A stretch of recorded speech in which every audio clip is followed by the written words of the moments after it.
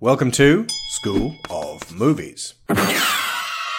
This episode is all about 4 King Kong movies that we will handle sequentially. The 1933, 1976 and 2005 versions of King Kong, and the 2017 Warner Brothers Monsterverse second installment, Skull Island, precursor to Godzilla vs. King Kong in 2021. We will begin with a trio of essays I wrote during my movie a day period. King Kong 1933. Wild, weird, wonderful. The stuff for which movies were made.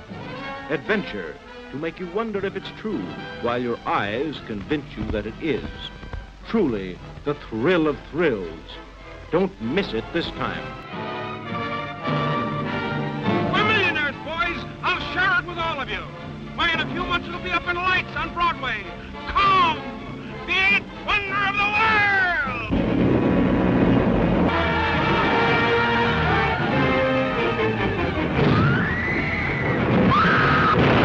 The synopsis for all 3 King Kongs is the same. Men go to a mysterious island, find a tribe who sacrifice women to a giant ape. The ape kills some of them and snatches away their white woman. They catch the ape and bring it back to New York City, where it goes berserk and climbs a skyscraper, clutching the lady it has become obsessed with. Planes are mustered, they kill the ape, he falls to the ground. What varies across the 3 are how attached the women, and by extension we, the audience, become to the ape. This is a sacred cow of the highest order, the original blockbuster, and the showcase for pioneering effects. That in no way changes the irrefutable fact that unless you grew up watching it on your daddy's knee or in some other way received a rock-solid reverence for it, this is one hard movie to watch today. It's very slow to start, most of the dialogue, acting and action is laughable, it's boring, sloppily directed, blunt, stupid, clumsy, weirdly paced, the characters are gossamer thin, and to make things really super uncomfortable, it has an undercurrent of casual colonialism. There's deeper and more uncomfortable racial metaphors in there, but I'll handle those at the end. In terms of the central conflict and relationship, all our leading lady Fay Wray does, once the ape gets hold of her, is struggle and scream, making for some tedious repetition as he shakes her about like a rag doll. This furtive attention is made all the worse in the 1970s remake when Charles Grodin crassly and insistently informs Jessica Lange, "He tried to rape you twice." You might imagine that back in this more innocent age they would be a little more coy about this creature's primal curiosity, but no, he's ripping off layers of her clothing, poking and tickling at her, and sniffing his fingers afterwards. By today's standards, where the above racism is also not fine, this is full-on Creep Kong, and I feel sad to dethrone him. But, and it's a big but, strangely and conversely, these moments of this simian pervert having his way with this screaming captive are the best character beats on show, as the stop-motion effects have 100 times the personality of any of the moving human beings on screen, especially when the 2 are awkwardly juxtaposed with forced perspective. These effects were overseen by Willis O'Brien, Buzz Dixon, and their scrappy young assistant named Ray Harryhausen, who only passed away in 2013 after a lifetime of keeping this beautiful medium of creature motion realization going.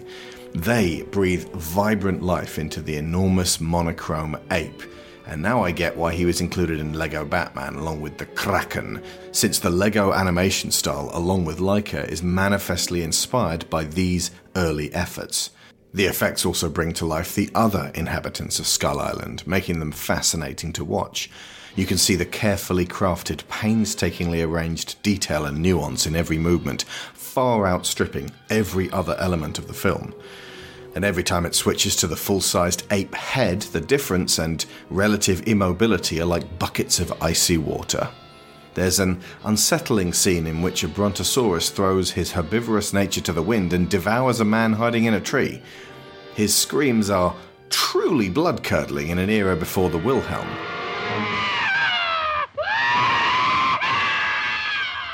Kong is physically expressive in a way that sparked a chain reaction through the 20th century and beyond.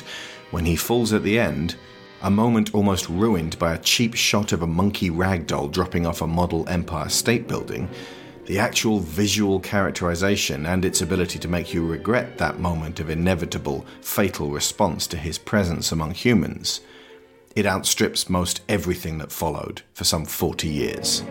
Lieutenant, I'm Carl Denham. Carl Denham? Denham? Oh, that's the man that captured the monster. Well, Denham, the airplane's got him.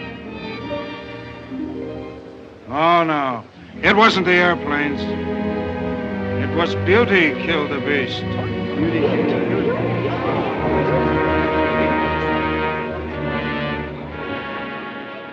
King Kong, 1976. Dino De Laurentiis presents the most exciting original motion picture event of all time. I do not think you know what the word original means. Or exciting.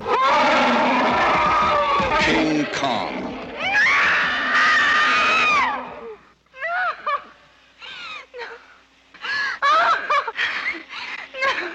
King Kong, a fantastic adventure. Or fantastic. Or adventure.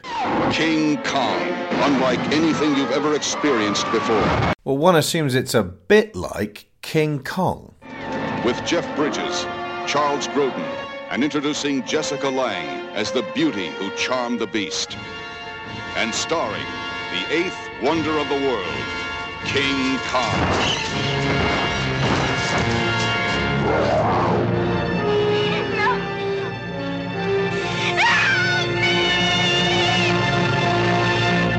This one was made 43 years later, in time for the remit to be a solid, "This ain't your grandmama's King Kong."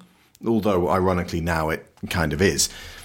By the way, the reason this sounds like an old Bond film is because the score was John Barry. See, now they're going to the island to look for oil. They find a girl in a dinghy along the way named Dwan, played by Jessica Lange, who is giggly and dreamy and acts through most of the movie like she's on a gentle LSD trip. She tells the drooling men, including Jeff Bridges, stowaway environmentalist, that she was on deck and thus saved from an exploding sinking ship because she was avoiding watching Deep Throat. Told you. This was billed on the posters as the most exciting original motion picture event of all time. It's not any of those things.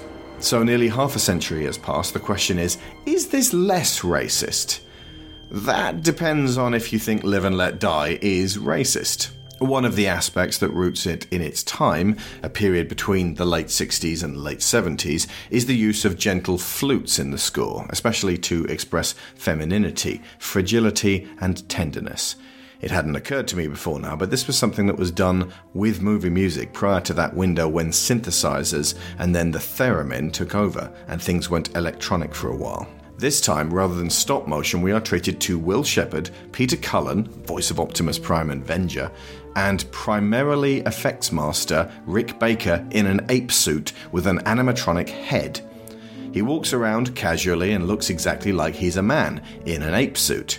In the wake of contemporary performance capture on Kong, Caesar and Hulk, where the actors really get into the physical role and every nuance comes from somewhere organic and following on from the stop motion, I cannot let this pass as anything other than lazy and devoid of charm, betraying little to no effort on Baker's part to get into character as an enormous primate. When he voiced Smaug, even Benedict Cumberbatch got down on his hands and knees and roared about the motion capture chamber pretending to be a dragon. The irony is that Baker was a master in the field of makeup and practical effects, bringing us The Exorcist, Star Wars, Thriller, American Werewolf, Gremlins 2, Men in Black, Hellboy, The Wolfman, and Maleficent. The head and facial movements are more directed and deliberate, so if they had employed someone gifted in expressive physical movement, this could have been something special. But they didn't, and it's not. Just watch Predator 1987 again, and see what Kevin Peter Hall does inside the Predator suit. Jessica Lange does call Kong a male chauvinist pig, which is nicely progressive. But then when he holds her in his big hand and blows her dry, she is nearly brought to orgasm. So I don't know what to feel. Also, they omit the T-Rex fight in favour of a rubber snake, presumably because the effects of the day would have necessitated a bloke in a dinosaur suit, and then you've got the Toho Godzilla vs. King Kong 1962 on your hands. If the alternative is this rubbish snake, then I wish they'd gone the Japanese route. They definitely play up Kong's fixation on the girl this time, although nearly every moment your heart might ache for the beast, he does something creepy, like feverishly sniffing at her clothes, again, like a human rather than a giant gorilla.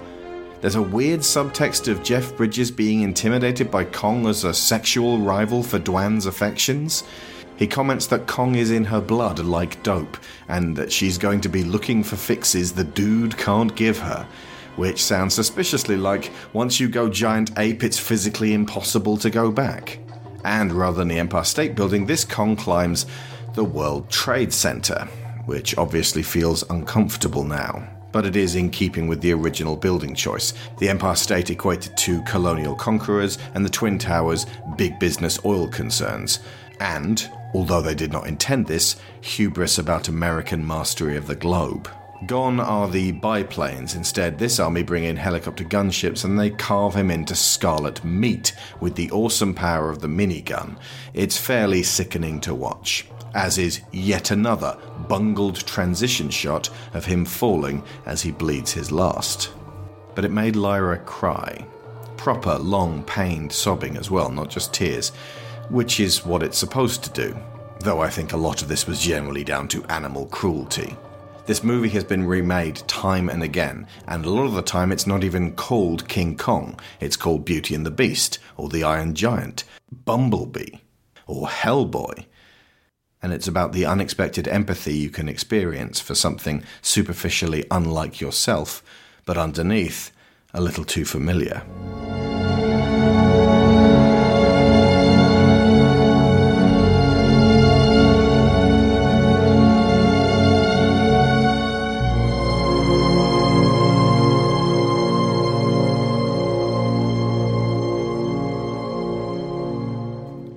This is a section Sharon and I recorded on King Kong 2005, around about the same time I saw Skull Island at the cinema.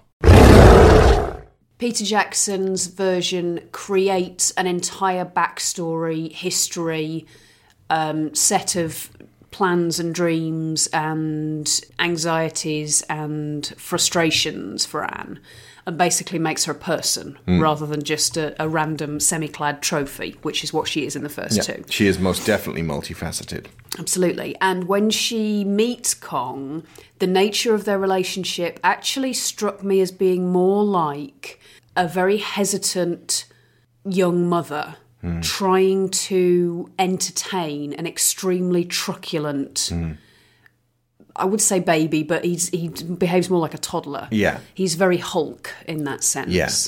He's an overloaded id. The point where he pushes her over and then goes because he finds it hilarious, and then does it again and again, is really symptomatic of young kids not knowing when to stop doing a joke. And not knowing their own strengths specifically as well. But that bit where she keeps basically playing dead, the second time she got up, it suddenly hit me. She's playing peekaboo with him. Yeah. I'm gone. Now I'm back again. Now I'm gone. Now I'm back again. But yeah, Kong in 76 was Rick Baker in an ape hat, wandering around the place with the camera down low so he looked bigger. And there's a bit where it suddenly turns into a giant inflatable ape, like the kind you would put outside a dealership. And it was like, you'll go ape for our prices. Because this Kong, that they had to erect a sort of a big ape statue so that people could run around and run away from him when he breaks out at the end of the film, where they unveil him from underneath a petrol pump just to show that oil is destroying the natural world. That was ridiculous. It was a bit on the nose. In my youth, I was something of a fervent environmentalist. Mm-hmm. Even I would have gone, that's a bit much.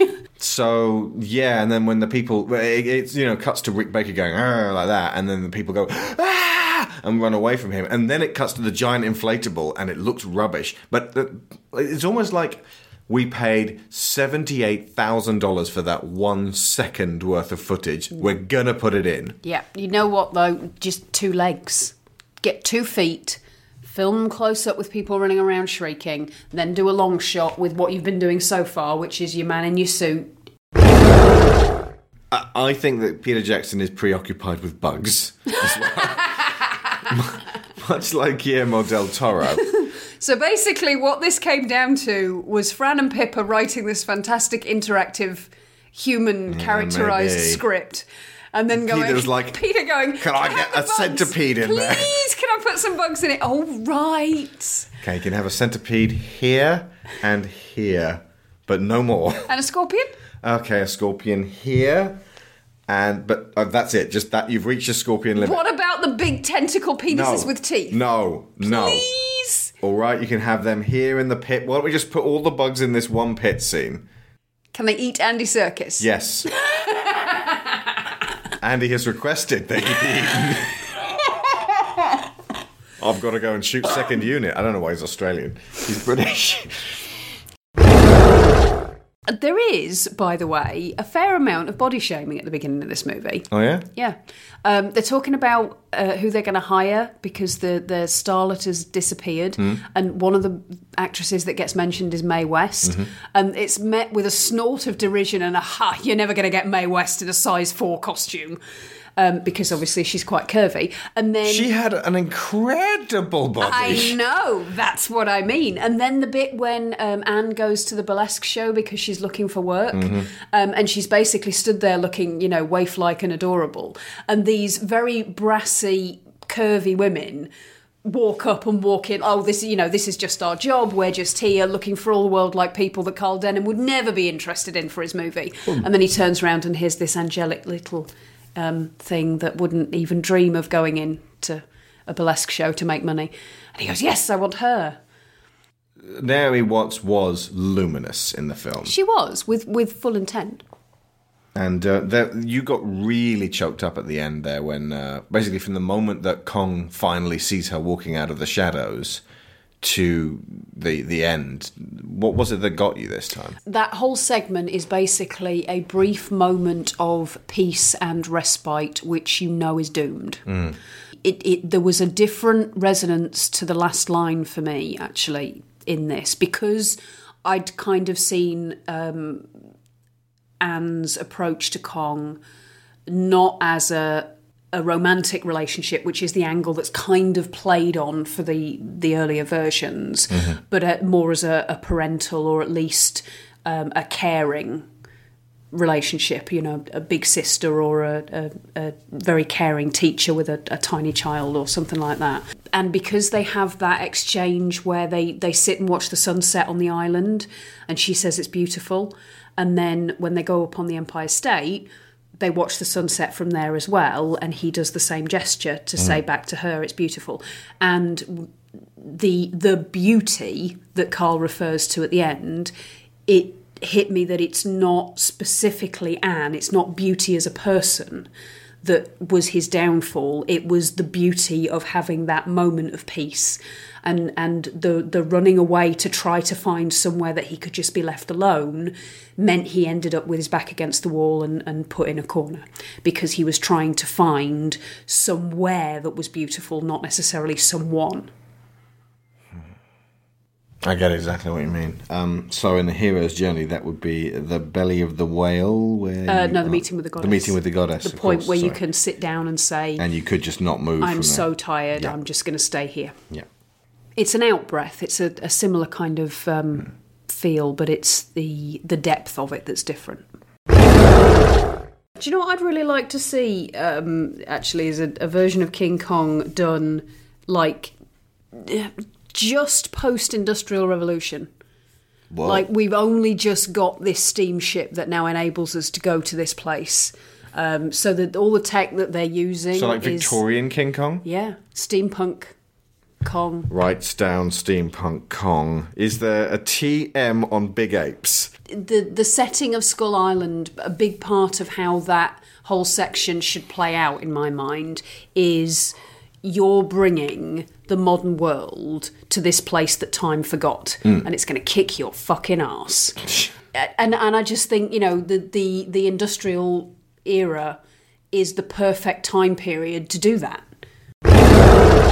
and this was my Movie a Day essay on King Kong 2005. I've come into possession of a map. An uncharted island. A place that was thought to exist only in myth. Wall! There's a wall ahead!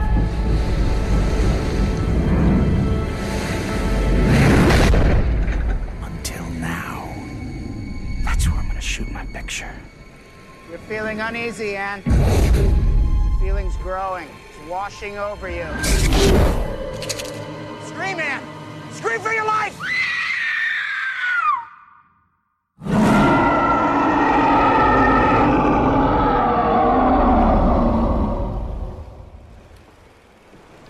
Now we're talking. Peter Jackson's King Kong remake has 3 or 4 things I'm not too keen on, and several that I really love. Firstly, the focus on Anne Darrow. This is her story, and Naomi Watts' performance is delicate and strong and full-blooded. She has an amazing physicality and convinces as a vaudevillian performer, which is no mean feat, and a woman gnawed at by hunger, compelled by forces she cannot comprehend, desperate for work, starstruck by Jack Driscoll, terrified by the ape, and then curious, and finally attached in a symbiotic relationship with this strange creature. It is an awful lot of things to be, but she manages all of them splendidly. The faults of this film do not lie with her, nor do they lie with the production design, which is absolutely gorgeous, capturing the 1930s in a really immersive, transportive fashion, accompanied by James Newton Howard's haunting score. Those dragging points include Jackson being so giddy with his chance to reorchestrate one of his favourite movies that he gives us 50% more than we would have been happy with, particularly in its extended form, which I do not recommend watching as it highlights these flaws, and as a result, you may end up liking the theatrical version less. In either version, it's a long slog to sit through, a bare minimum of 3 hours and 7 minutes. Longer than the theatrical runtime of the first 2 Lord of the Rings films. There's a preoccupation with the wheels of fate moving everything into place as though this world is gearing up to play host to a King Kong story, and all the pieces need to be moved one at a time. There is way too much of that excessive runtime spent dwelling on the creeping, crawling, scuttling, slithering denizens of Skull Island. These insects and lizards are beyond disgusting, and a little of them goes a long way. They all seem to share the same personality, invasive and ravenous. It's less of a living, breathing environment so much as an unimaginably hostile madhouse filled with toothy things that want to devour bits of you. If you figure that there are 2 figurative sliders for beauty and danger, with Pandora, James Cameron pushed the former to 10 and the latter to 7. Jackson pushed beauty to 4 and danger to 12. Thus, Pandora ends up a little too beautiful to be real, and Skull Island is a more varied place of lofty, breathtaking heights, dense foliage, and repulsive grey pits. It reaches a crescendo of unsettling bug-on-human violence in the ravine, where Newton Howard's score plays faintly and hauntingly in the distance as characters slowly die in the worst way imaginable before our eyes. It's too unpleasant for anything more than a quick tour of this island, and we've had our fill. Jackson's handling of the natives, though, is maybe even worse than it was in the 30s and 70s, with them being superstitious and simple back then, and screaming, jabbering, homicidal, maniac blood cultists in this.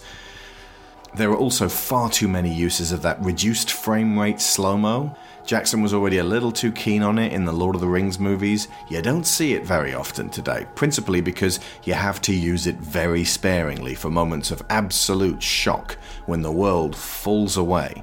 It evokes flickering old documentaries of terrible events and war, and it's a button you should press in case of dire emergency. Otherwise it looks overblown and melodramatic. The viewer can sense their manipulation. Moments this technique is not useful, and in fact is counterproductive, include a man typing the word skull with staggered impact, a radio operator receiving news of an arrest warrant, The mere sight of some creepy tribal paraphernalia being grabbed by those same natives and some poor sod getting his head cracked open by a cannibal.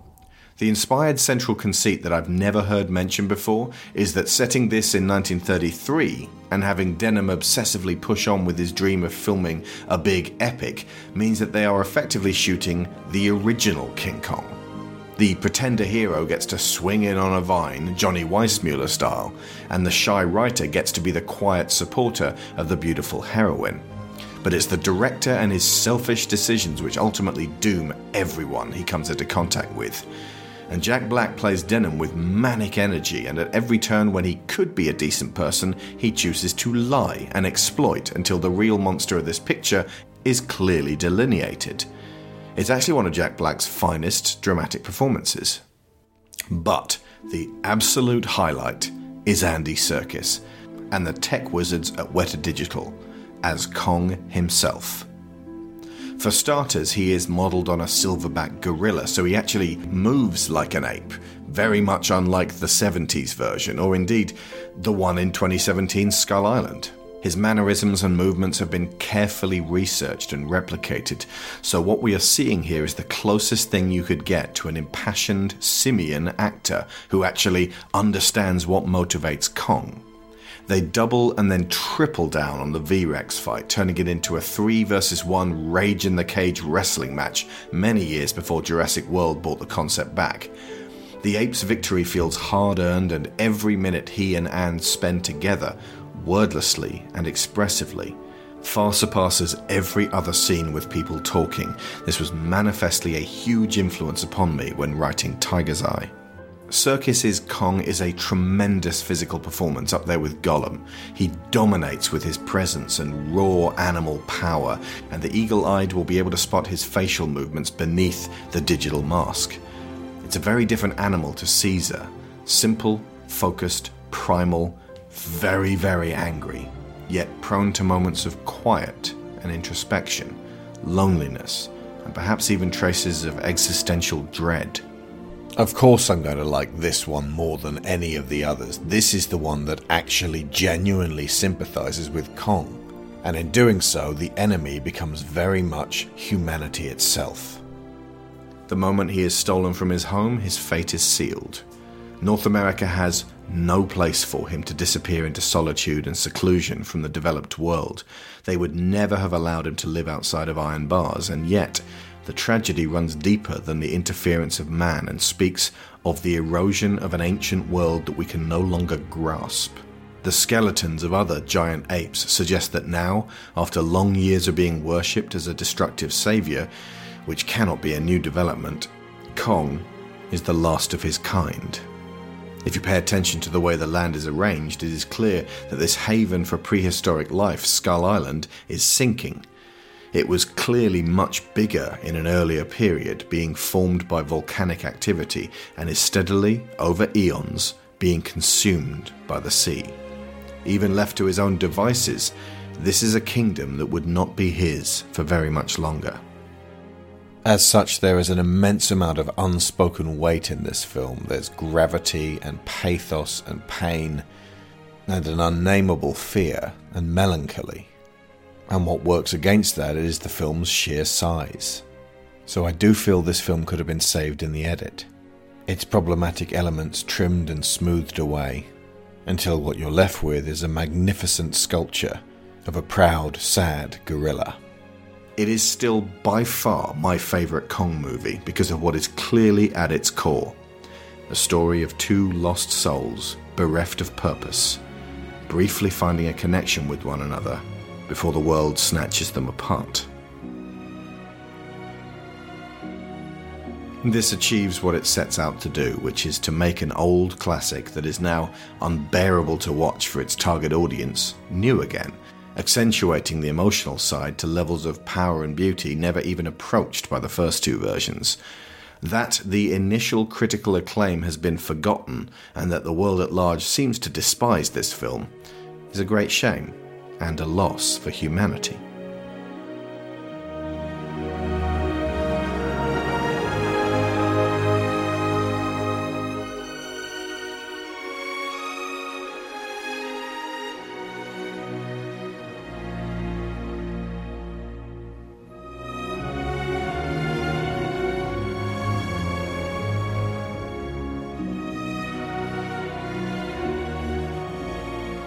As we dug, the most deeply troubling of all readings of King Kong was a story of slavery.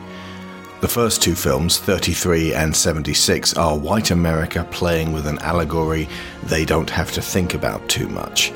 But it's clear they are threatened by Kong, especially his interest in their pure white women. And that fear leads them to hunt him, steal him from his land, ship him over the sea, chain him up and make him work for profit, panic as he claims his freedom, hunt him down again, and murder him atop the building that symbolizes American power. It's not the least bit subtle, and the ape metaphor is obviously mortifyingly insulting and dehumanizing, and always was.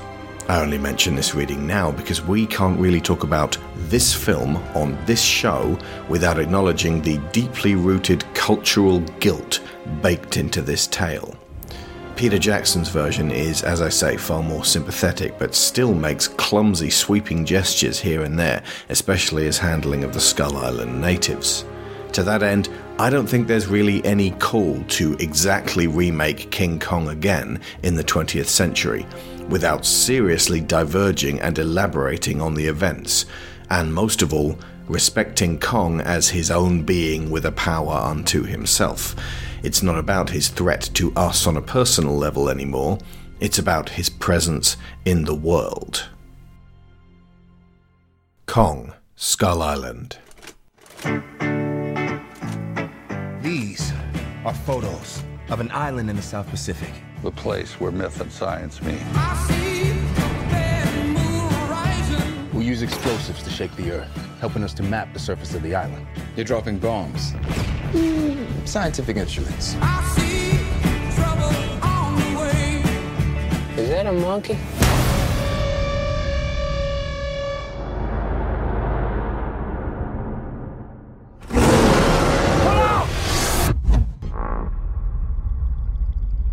Magnificent. You knew that thing was out here? I'm sorry for your men, Colonel. But if you want to make their sacrifice worthwhile, hit us home with proof. Monsters exist. Whoa. Your friend there can put that down. What the hell is this place? That's Kong. He's king around here. Kong's a pretty good king. Keeps to himself mostly. But you don't go into someone's house and start dropping bombs unless you're picking a fight. Kong's God on the island, but the devils live below us. And what are they called? I call them skull crawlers. Why? Never said that name out loud before. It sounds stupid now that I say. Just, you call them whatever you want.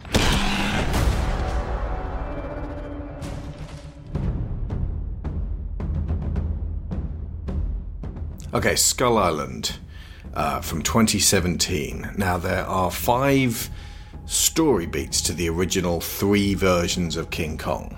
There were a whole bunch, there's a whole bunch of other King Kong films, technically, including Son of Kong and Kong Lives. There was a sequel to the one with Jeff Bridges, where apparently Kong lived. Okay. I don't know, he seemed pretty dead when the helicopter shot him, but okay. But the 5 story beats are, in all 3 films, 33, 76, 05. 1, an excuse to go to Skull Island, just because it's there in the first one. Because there's oil there in the second one, and because we're trying to make a movie in the third one. Step 2 is exploration. Oh shit, natives! And they meet the natives. Then step 3 is, oh shit, we're being killed by huge creatures. Then step 4 is, oh shit, King Kong! And he's a threat, and he's also potential protection for some or none of them. There's a bit of a seesaw going on there. He will invariably fight something big. And then step 5 is take Kong back to America and kill him. So Skull Island is steps 1, 2, 3, and 4. Yes. Because if you have step 5, you can't have him fight Godzilla. No. That's basically what this film is. Well, everyone knows Custer died at Little Bighorn. What this book presupposes is maybe he didn't. So the general tone of this is not stupid like Godzilla 98 or Geostorm, but it also shies away from getting personal, which is to its detriment if you're trying to make a film that I personally will like. Especially considering the cast they had. Especially considering the cast. This is one of those rare films where the cast is too good. It's a cast that you expect stuff from that then doesn't come. And in fact, there are times when I was like, why did they cast that person as this character? They're actually working against their usual qualities. And not in a challenging way, necessarily. So if you look at this more as a oververse of the kaiju world, the stories and journeys have to be the ones that the humans go through because the giant gorilla can't talk. Yeah. Kong is way depersonalised in this. Especially considering if you compare it to the 05 version, where Kong goes on a real journey. But honestly, I think in part that's to do with his size. This was something that I noticed when, I can't remember the exact point in the film, but it's around the time when he's pulled Brie Larson out of the river. At the end. Yeah, and then I noticed the same thing earlier when Toby Kebbell sat watching him eat the squid. You don't really get the God's eye view of Kong, and that makes it harder to see him as a living creature with thoughts and feelings. Most of the shots that you get of him, in order to make him look more dramatic and impressive, are done from the perspective of the humans on the ground. And that means that you literally can't see his facial expression and how he might be reacting to something that's going on. So the human's eye view on the action that takes place is very much like Michael Bay's Transformers, where they're running around going, "Oh my God!" Yeah. Whereas the kind of Kong I would love is like Bumblebee, where it's one person with Kong connecting. Exactly.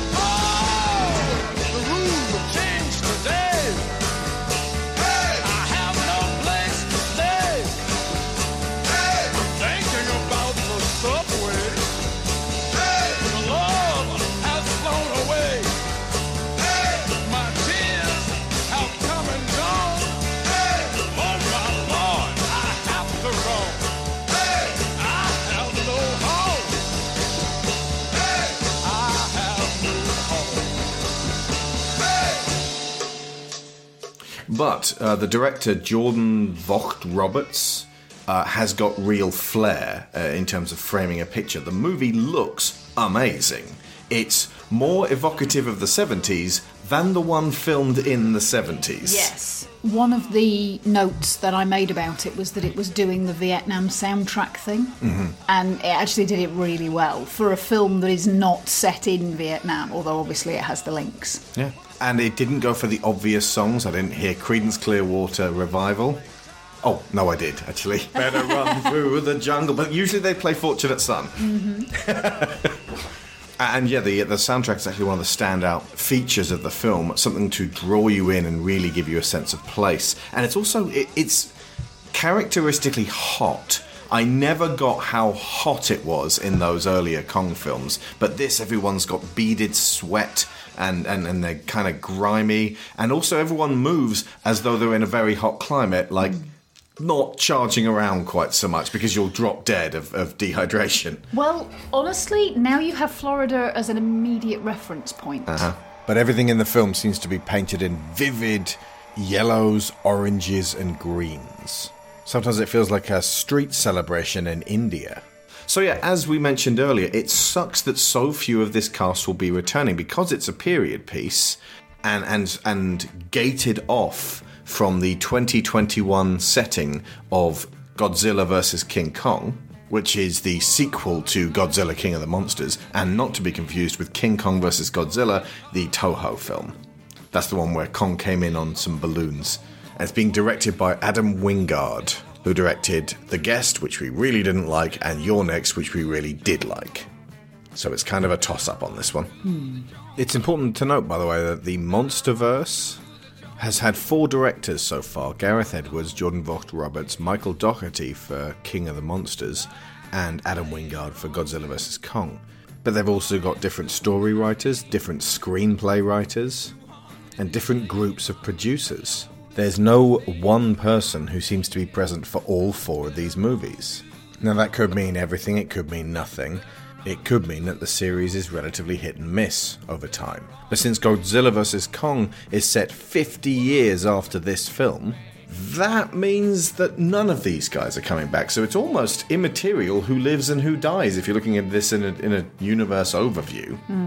Which may also be why they didn't bend over backwards to get you to emotionally connect with any of the characters. I suppose ultimately, long term, they're irrelevant. Imagine if Captain Marvel was set in 1995 with a bunch of characters, none of whom were ever going to turn up in any Avengers film, and unlike Captain Marvel, zero characterization really, like zero capitalization on the characterization. These characters are defined and then they go nowhere. So you've got Tom Hiddleston, woefully miscast as a grim, tough guy. Tom Hiddleston is skinny and a little bit effeminate and sexy as fuck, and he looks reflective and a little bit sad, but he has a devilish sense of humour. He's really good with wordplay, he's very smooth and charming, but he's a little bit weaselly. And in this film, he plays a grim, flinty-eyed, mostly silent, chisel-jawed, tough-as-nails survival expert. Do you know what it kind of felt like to me? That they'd said to him, right, see Adrian Brody? Yeah. We want you to do him, and then he watched Predators by mistake. And went, do I have to do that ridiculously gravelly voice? And I went, no, just speak in a very stern version of your own voice. And he did, and he does. And there's this one bit where a bunch of pterodactyls are attacking them, and he goes, throw me the Japanese sword. And they do, and then he's like, right, and then he like slices apart a bunch of pterodactyls while there's green smoke flying around him. And they're like, well, you killed about 4 pterodactyls out of 40. Yeah, but I looked really cool when I did so. He's like Lego Batman, but it's not funny. It's one of these meaningless, super stylish sequences. Little segment of power fantasy which doesn't really fit with the theming of the rest of the film. Brie Larson isn't so much miscast in her role as a reporter as underused. She's not given anything to deal with. There's no real conflict for her character. Her character is only required to turn up and either look and seem mildly incredulous, dispassionate, occasionally amazed, but speechless with it, annoyed at times, inclining towards wanting to get off the island, but again she doesn't get to voice it. You know, she's a war reporter, so she's been in the shit, so she can cope with all this stress, but as a result, she's not really on a journey. Yeah, there were quite a few nice little touches I noticed this time round. Things like the way she always has her camera on her, but she holds it in such a way that it's... First off, she uses it as a shield to keep people at a distance, and most of the things that she looks at until she actually engages with Kong towards the end, she looks at everything through the camera, so there's always this kind of divide between her and what's going on. But also she uses it as a way of showing everybody that she is always on duty, that she's like, there is no off the record with this woman. She will be taking pictures of absolutely everything, so be careful what you do. Yeah. And there's a character beat at the end where she and Hiddleston, both of whom survived, decide to keep the secrets of Skull Island, and she says they're not going to be hearing about it from us, and then she takes a picture of John C. Reilly, and I thought, oh, she's going to throw the camera overboard, like this whole thing that's defined her the whole film. You know, I will take this last picture to make this trip, just to cap it off, and then goodbye camera, because I don't want to accidentally revealed the existence of Kong. I actually want to protect this guy the way he protected me. And instead she goes, click, that was a nice trip, and then just resets the camera on around her neck, looking forward to going home and developing these photos and making sure no one sees them. And she didn't have to destroy the camera. She could just have taken the picture and then flipped the camera open, taken the film out and tossed that overboard. Because the cameras are quite expensive and it's her favourite one, clearly. That's true. And also, Mr. Trick, because this is the only time in this series you're going to be able to do that. Yeah, it's digital from now on. It's all digital from now on. It's really boring watching somebody just delete a load of files. One by one. The whole last hour of the movie. Yes.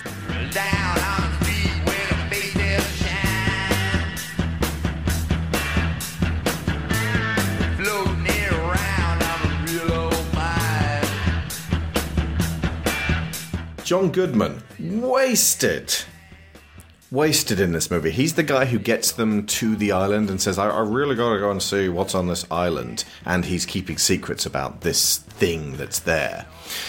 Here's the problem.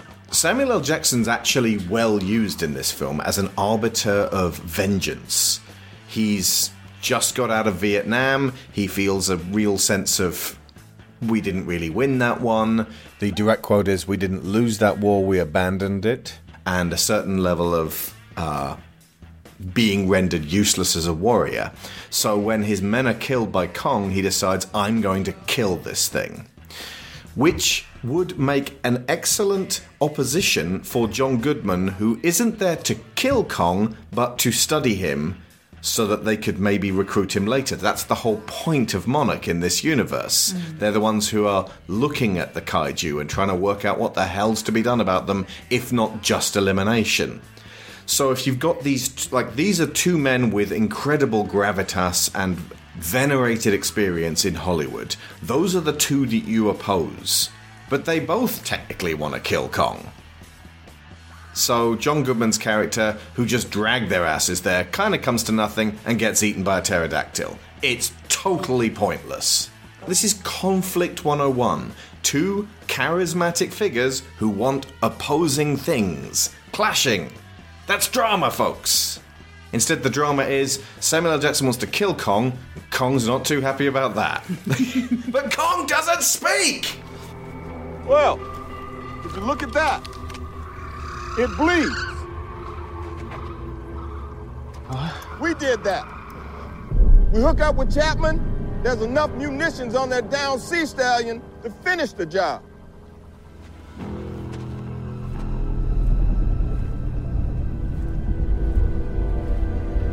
Magnificent. You know why I carry this instead of an M16? Took it off a farmer fighting for the NVA. He surrendered right after we leveled his village. He was 50 years old, said he never even seen a gun until we showed up. Sometimes an enemy doesn't exist till you go looking for one. What happens when they show up on your doorstep? I'll still have his gun. Best of luck with that, soldier.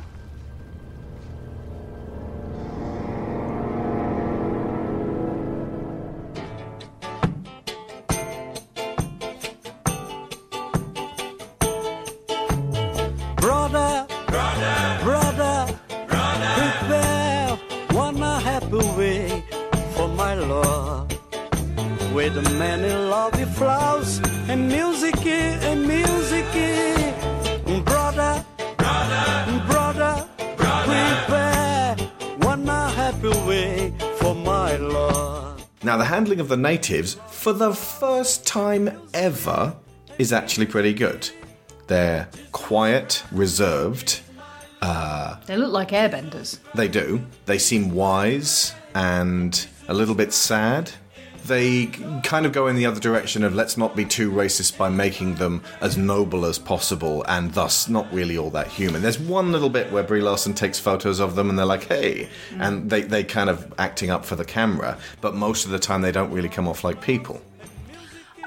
I think the way they came across to me, and this kind of supported the airbender thing, is that unlike that sort of noble warrior savage stereotype, they were portrayed as very small group of people who have to survive on an island full of fucking huge things that are designed to kill them. Swimming knives.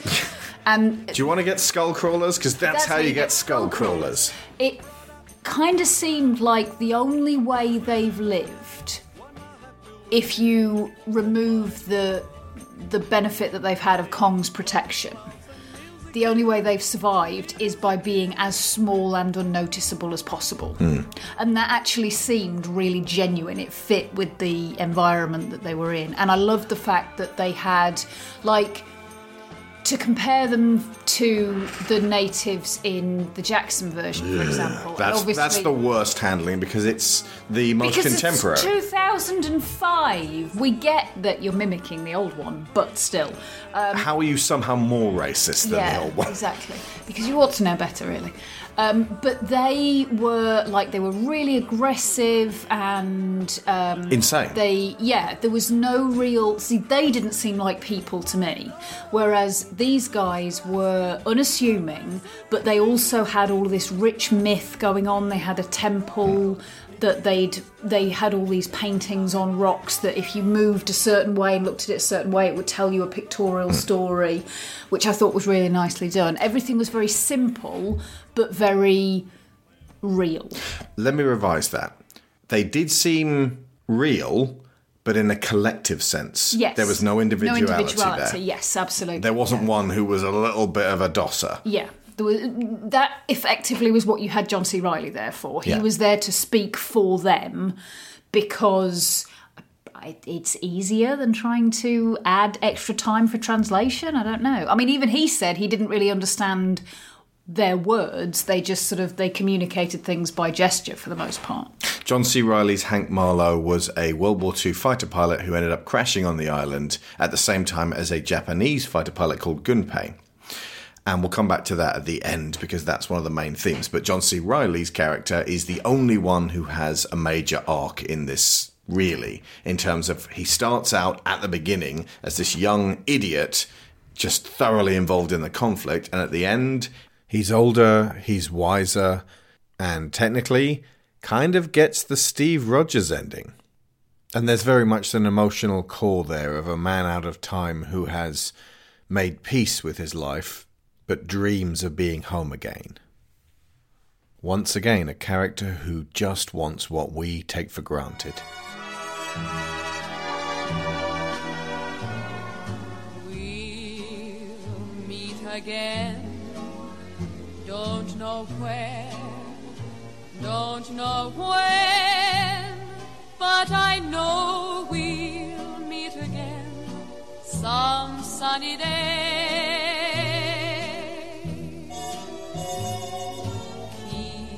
Smiling through, just like you always do, till the blue skies drive the dark clouds far away.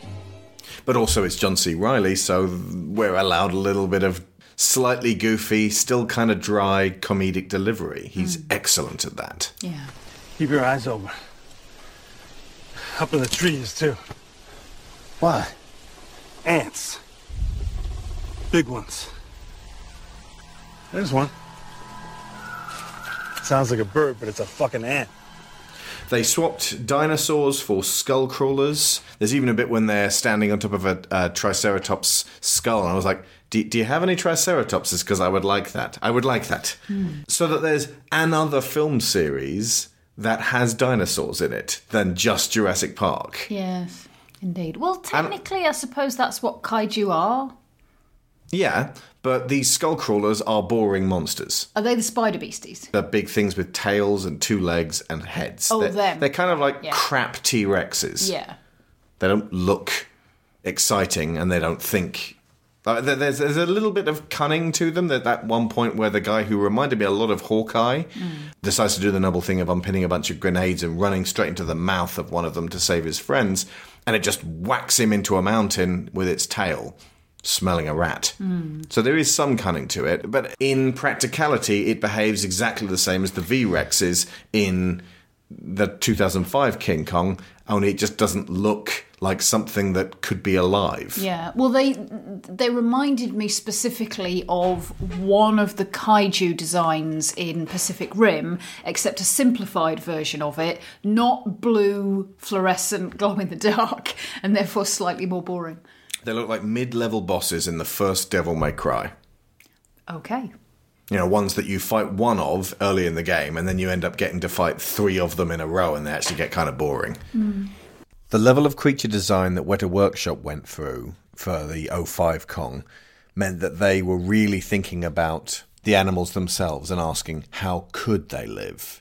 Same as they applied that to Lord of the Rings. And I'd like to think that this production team did the same, but manifestly with the Skullcrawlers, we never saw them really in repose. We never saw them doing anything other than attack. By contrast, Kong striding around the island really does seem like a god of nature, especially when he helps that giant water buffalo Pokemon thing. He seems like a guardian you don't want to get on the wrong side of.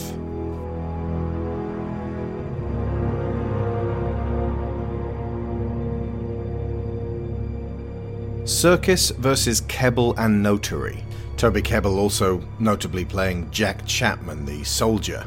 He's in a third party all of his own, and it comes to nothing. He just gets killed by a Skullcrawler. It's kind of a, what was all that about moment. Kind of like how Andy Serkis gets killed for no good reason by a disgusting dick creature in Kong 05. And Toby Kebbell provided facial references for Kong. But Terry Notary, who played Rocket in the Planet of the Apes films, as well as the mocap performer for both Hulk and Abomination in The Incredible Hulk 2008, was the main mocap performer of the body of Kong in Skull Island. Obviously, Serkis has a lot of acting to do because his Kong goes through a whole arc, and Kebbell's version of Kong, Toby Kebbell was, of course, Koba to Serkis's Caesar in the Apes films, so he's kind of passed on the Kong stick, if you will. Mm. It's difficult to compare them because the emphasis is on different qualities for both. Mm-hmm. I honestly really, really liked Kebbell's version. And Notary's. And I liked the fact that they had made Kong this Lovecraftian god. So huge that we couldn't really comprehend what thoughts went through his monkey mind. And that's very, very different from the very human personification that Andy Serkis does, which, interestingly enough, I find less impressive having seen him do Caesar. Well, yeah. He became more complex. Well, plus you got 3 films worth of very complex conflict going back and forth with multiple characters. Yeah. And many different responsibilities Caesar had to face. But still, his Kong remains my favourite. I like Kebbell's Kong. I'm interested to see what they do with him later. Apparently he'll be a more rugged Kong. I'm not even sure what that would look like.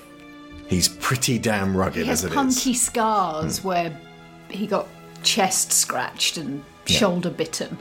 But thinking about the 05 Kong, it's something I said about the Meg. They took a silverback gorilla, grabbed the corner slider and just pulled outwards until it was way bigger than a gorilla should be. Absolutely. Whereas this, it behaves like something so big and slow to sell the scale on it that it is a titan, a word that they repeatedly use in the kaiju verse.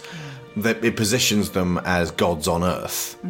Yeah. Well, the Titans, if you think about it, are kind of they're the precursors to the gods. The Greek gods, if you look at the pantheon, were all very humanized, and they were all representative of things that humans could relate to. The Titans were meant to be big, stony clay beasts that could destroy it all, and we couldn't really comprehend. Very elemental. Yeah. Yeah.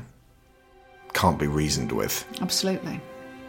And going back to Gunpei, the Japanese fighter pilot, he dies in the interim between his brief, bloody fight with John C. Reilly at the beginning, which both of them survive, with the fight being stopped by Kong, it would appear.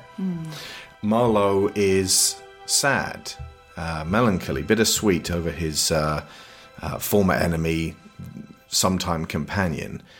And the thesis of the film, such as it is, and this comes down to Samuel L. Jackson's Captain Ahab level obsession with Kong that takes him all the way up to an explosive death. The film extols the virtues of working together without anger. Often there isn't a fight until you go looking for one.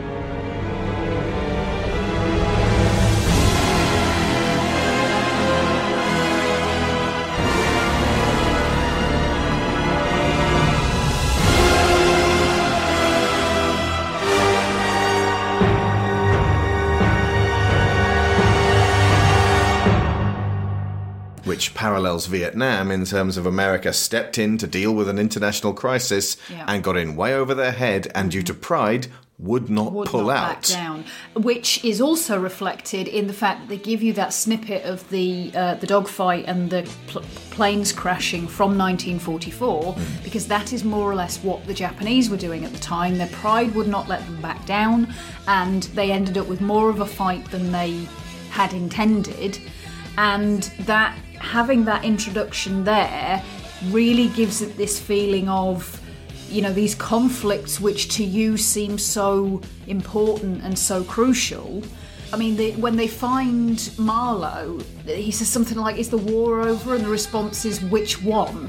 And he says, that figures. Yeah. But the whole thing about these creatures is they don't give a shit. Your petty conflicts are utterly meaningless to them. And we presumably will see how the atomic bomb is connected with Godzilla moving forward, because it's such a inherent part of his mythology. But that whole having these great giant colossi that oversee and ignore so much of the human story that's going on around their feet. Yeah.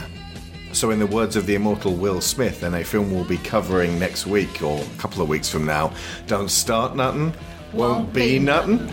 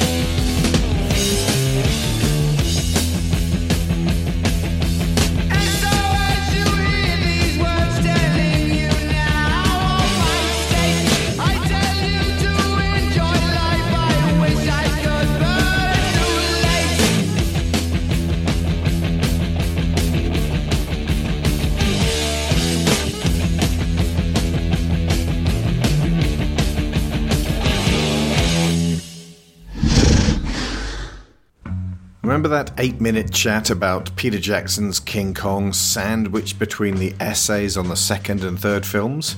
Well, that was part of an 80-minute recording we made late one evening back in 2017 after I'd seen Skull Island at the cinema. We unwisely marathoned through the other 3 King Kong movies that day and then tried to record a show on the series.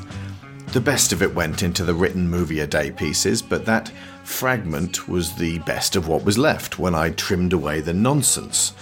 Aside from this final bit here, which is nonsense, but we were so tired we'd become delirious, and our estimations for Warner Brothers' Monsterverse went in some strange directions. Before that, just time to say a big thank you to our top tier patrons: Joel Robinson, Benjamin Biddle, Abel Savard, Michael Haskell, Tyler Long, Adam Kilmartin, Joe Gisiga, Greg Downing, Tim Rosinski, Christopher Wolfe, Kat Essman, Cassandra Newman, Timothy Green, Matthew A. Siebert, Joseph Gluck, Kevin Otero, Luke Hatfield, Nick Ord, Duran Barnett, Tom Painter, Finbar Nicole, Jameis Enright, Mark Luksch, Dan Mayer, Joe Crow, Chris Finnick, Toby Jungius, Dave Hickman, Aaron Lecluse, Kieran Datchler, and Lorraine Chisholm. Next week we will be covering the first 3 Men in Black movies. Only this time we won't watch them all at once and then try to podcast on them. That is how you get gibberish like this. I don't know how these movies can work. What are they going to do? What's the plot of Godzilla vs. King Kong? Because we already know that Godzilla is somewhat benevolent in that he ended up actually saving the day in the original Godzilla movie. Mm-hmm. You know, and Godzilla's like, "You're welcome," and then just belly flops back into the sea to swim away, and then everyone cheering him is like, "Well done, Godzilla," and then they turn around and look at the devastation of their city. Indeed. Multiple cities. As humans, we are naturally inclined to be more empathetic with Kong because mammal. Yeah. Mammal versus lizard, it shouldn't be difficult to pick a side on that one. Well, it feels like the only real narrative way forwards is that they recruit, i.e. trap, King Kong and Godzilla, put bombs in their necks, and Amanda Waller comes out and goes, "Right, now I've got this iPhone app, right?" And then Kong goes, Not anymore, you don't. King Ghidorah, who is like introduced with a wave of the hand. Is he a Hydra? He's got 3 heads. He's a 3-headed dragon. Okay. Which is 3 times better than Godzilla, who is basically a dragon. Monster dinosaur thing. Does he breathe fire? Yep. Yeah, you know Godzilla. King Ghidorah. I might be thinking of Godzuki. So might I. So that's just it, Godzilla. They've got your family. But I'm not married. You are now to America. That's the plot of Godzilla. It'll be Godzilla v King Kong, Dawn of Justice. They've got Godzuki in a box. They're poking him with sticks. You have to take on King Kong at the Royal Rumble, otherwise they'll never let him out. Because they're both goodies, technically. How is Lex going to get them to fight? Oh my god, do they both have mothers called Martha? And Because that's the only possible conclusion to this. And then fake Ra's al Ghul turns up and goes, "Let them fight." So the end is actually not that one of them wins, it's that they mutually agree to stop fighting and go and bite the heads off whoever told them to fight in the first place. Because then they bring out a cave troll at the last minute. Like maybe they bring in one of them, and then that one goes on the rampage. Good game. Good film. They bring the other one And then they in bring the other one to take down that first one. Kind of like Suicide Squad. Again! But then each one is their own enchantress. The final act can only be that they basically bring in Mothra. Who drops sleepy dust over everybody. Yes. And then they all go home for tea. Yes, I like this idea. Do it, but for the love of God, just do it with the next one. You don't need to do the build-up by having a Mothra-only movie. You don't need to introduce the world to Mothra again. No, I have it. This is the Mothra movie. Or at all. This is the Mothra movie, right? Yeah. She's sat at home. There's a giant coat. It's got holes in it. It can only be Mothra. No. She's sat at home. She's sitting in an armchair, reading a newspaper. Mm-hmm. There's a telephone in the corner. Mm-hmm. It's just an hour and a half of her... Mothra's reading a giant paper newspaper. Reading the newspaper, yeah. How was this thing put together? I don't know. And looking at the phone pointedly, it does not ring. Oh. And then the final shot is she sighs, she folds up the paper, she turns off the lamp, she goes to walk out of the room, and the phone rings. Dun, dun, dun! Hang on a second. She turns off the lamp. It seems like she'd spend the whole time bumping her face against the lamp. Wouldn't she? Yeah. And then eventually the light bulb goes out. And then she has to work out what to do. Maybe that's the beginning of the movie. And they're like, without a lamp, she goes to bump her head against the sun. And if that happens, nuclear meltdown. So they've got to get Godzilla into space. I can't even... I'm an imaginative guy. I cannot come up with a plot flimsy enough to enable this to happen. Wait. Go for it. Mothra's flying towards the sun. Yep. Mm. Okay. They send Godzilla up in a spacesuit. Okay, I like it. To take her down. But they have to do it at night.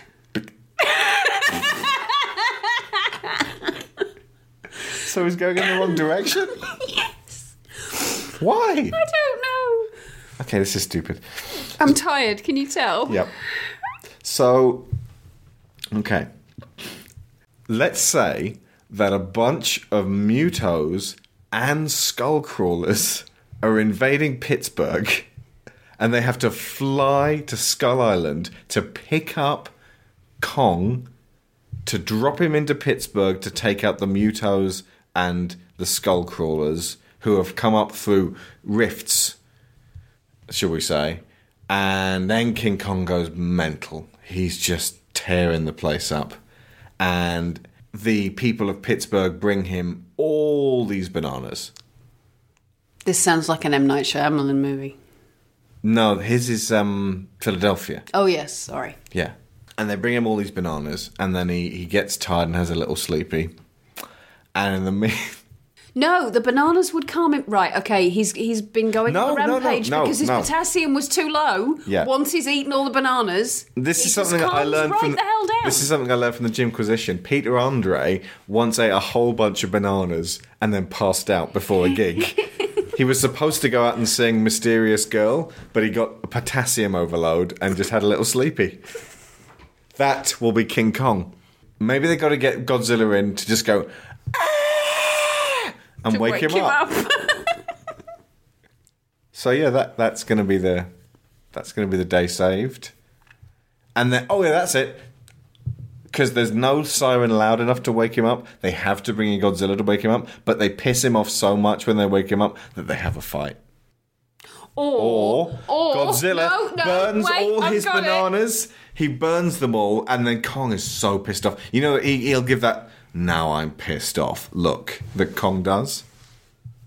Kong has a little helmet bubble strapped to his head with a person in it. No.